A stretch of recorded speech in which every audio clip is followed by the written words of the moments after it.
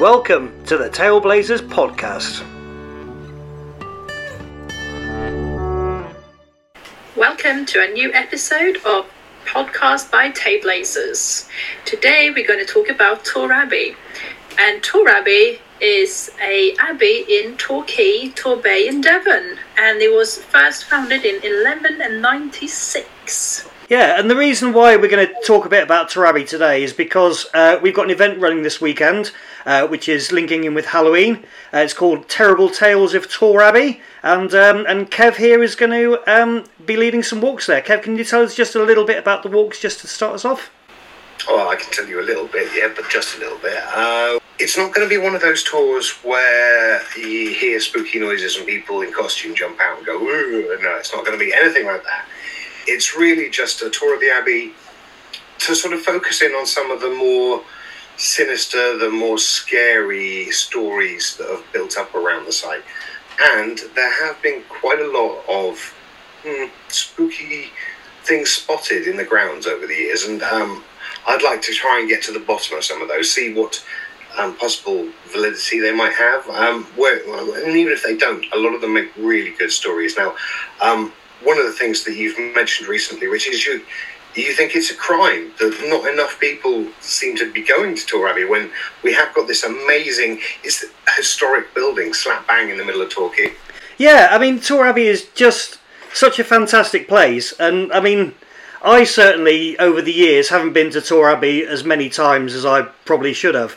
But you go in, and the artwork is just fantastic, you know, and there's sculptures there and paintings and photos, and there's always a current exhibition, so there's always a gallery that's full of artwork that changes each time you go in, so there's always kind of something new to see.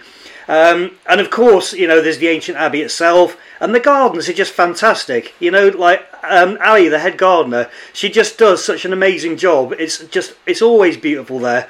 And I talk to so many people when I say, oh, you know, we're doing these kind of sessions at Torre Abbey, or we've got these things coming up. People always say, oh, you know, I went to Torre Abbey about 15 years ago, and you just think, well, go back again, because it's fantastic. You know, you'd be absolutely astonished at what's there. So, I mean, come to Torre Abbey, not just to, come to the walk, but, just go and take a look. It's amazing. It's right on so many people's doorstep in Torbay. I think people just, you know, need to go down there and have a look around. Absolutely, Rich. I can just agree with you there. And I've lived here for 7 years now, but this was the first time I actually bought an annual membership to go to Torre Abbey. So I've already been there 3 times. Had a little cup of tea in the gardens, walked around and saw the Agatha Christie exhibition, and the Spanish Barn always have something going on as well. Now this time it's an art exhibition, and I know the Cockington Primary School has the students there has an exhibition with the artwork as well. So there's always something happening. So yes, that's a very good shout out to our friends over at Torre Abbey, and people should definitely go and visit them more often. Specifically this weekend, if you can get if there's any tickets left, yeah. So what is going on then, Kev? So I'll be meeting anybody who books on the tour. I'll be meeting them in one of the undercrofts, one of the oldest parts of the Abbey, where I'll do a brief sort of introduction, a bit of health and safety, because we need a bit of health and safety. It's going to be fairly dark. And then we're going to go around the Abbey, focusing on a few places where there are just some really good, really violent, really scary stories. The first place is we'll be stopping at the Gatehouse. We'll be stopping at the Spanish Barn, which Victoria mentioned. Now, the Spanish Barn, we worked there before. We do stuff with Tailblazers. We do the taking of the Senora del Rosario. It's a great workshop, isn't it, Rich? It's fantastic. Kids that was so much fun doing those sessions, you know, getting a whole classroom of children to make the Spanish Armada. Just absolutely brilliant. Great days. So there's the barn. Then we'll be heading inside the building itself, and there's a few sort of tales and stories there. Quite a lot of the stuff has been passed over to me by our friends at Torre Abbey. It seems they wanted to do a ghost tour for quite some time, but never really got it all together. But there was a wealth of information that they gave me. Some of it was more sort of unsubstantiated reports and the experiences of a psychic group that went to the Abbey a good while ago. Now, I know that just like me, Rich, as soon as someone says psychic, your brow furrows. Yeah, my cynic radar kind of goes to start twitching. Absolutely, and do you know what? I'm 100% behind you. I'm a bit of a cynic. I don't really believe in the paranormal, the afterlife, raging or repentant spirits wandering around. But I am interested in the paranormal. And because we focus a lot on mythology and folklore, when you enter into that sort of realm, you have to kind of take those things as a given. You have to believe in them just for the story to make sense sometimes. So I am interested in the paranormal, and there's a lot, and I'm going to be talking about my personal views on the tour as well, but just as a sort of aid to get everyone in the mood. And then after we've finished going around the Abbey, we are going back into the Undercroft, because I do think it's the spookiest part of Torre Abbey. And that's where I'm going to be telling one of my actual ghost stories to the crew. So that should, if nothing else, that should quicken a few heart rates. Fantastic. Victoria, where do you stand on ghosts? Well, I think that there's possibly some energy out there that, I don't know if I want to label it ghosts per se, but there's energy around us that you can feel. And actually, you probably don't know this, but actually my first job over here was at Torre Abbey Tea Rooms. Was it? Yes, it was. So I worked there for about a year or so, and there was actually tales going around back then that people, and my colleagues will stay there, because sometimes we had events in evenings and weekends, etc. And there was the feeling, and they just said that, cutlery has been moved around and things has happened, and there was something feeling a bit more energetic in the storeroom, and there's some dark and there's some energy floating around. And also the fact that there was things happening, like a door slammed for no really good reason. Obviously it could maybe be a wind somewhere or something, but also it could actually be some energy there. And Torre Abbey Tea Rooms is actually the old kitchen of the manor as well, so that's obviously where they did all the cooking, etc. So yeah, I think there is something in the stories, but maybe not ghost per se, but some kind of energy or spirits lingering around. Well, that's interesting to hear you say there, Victoria, because a lot of the stuff given to me by Torre Abbey were just feelings, inexplicable feelings, experienced in parts of the Abbey by multiple people. And sometimes those feelings were of sort of being trapped, being stuck in a low paid job, that sense of desperation. We've all been there. Yeah. But it does promise to be a wonderful evening. I will be there on both the evenings just after 5 p.m. I think the tours start at either 5:30 or 6. I should probably know that. Key information. Yeah, key information. But no, it will be on the evenings of the Friday and the Saturday, which does actually leave me my actual Halloween free to do something spooky. Oh, fantastic. Fantastic. Do you guys celebrate Halloween?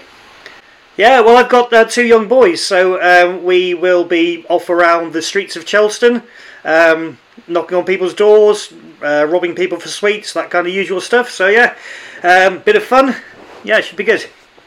I don't suppose I will do that this year, but I might do carving a pumpkin or two to kind of celebrate getting in the spirit. That's possibly what I'm going to do.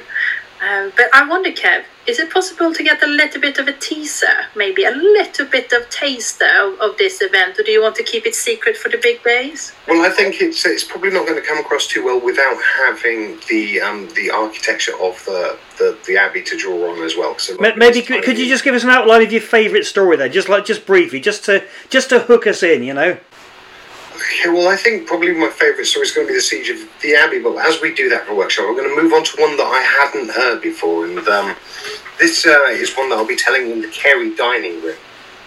Now, around the 1860s, the Carey family, who had privately owned the Abbey for quite some time, they had fallen into much reduced circumstances. So, to make ends meet, they'd actually started hiring the property out to other people. And one gentleman who'd taken up residence with his family was a man called William Anning, Anning, Anning. Sounds like right, doesn't it? And he was a shipping magnate, and he's quite wealthy. And by all accounts, he was quite a eccentric man. He was robust, very healthy for the time, which he put down to him taking the waters every day down in Tor Abbey Sands. He'd take his servants down, they'd walk down to the beach, he'd kick off his shoes and put on his stripy bait for a bit every day. Every day until he stepped on a jellyfish. Wow. And if you've been in Torquay in the summer when the water started to heat up a fair bit, you'll know that we get quite a few jellyfish down this way. I can only assume that he stepped on one of the really bad ones, a Portuguese man of war or something similar. And anyway, for a long time, it was treated in all the ways that all the physicians knew how. So it was treated with vinegar poultices, leeches, elevation, all sorts of stuff. But none of it worked. His pain didn't stop.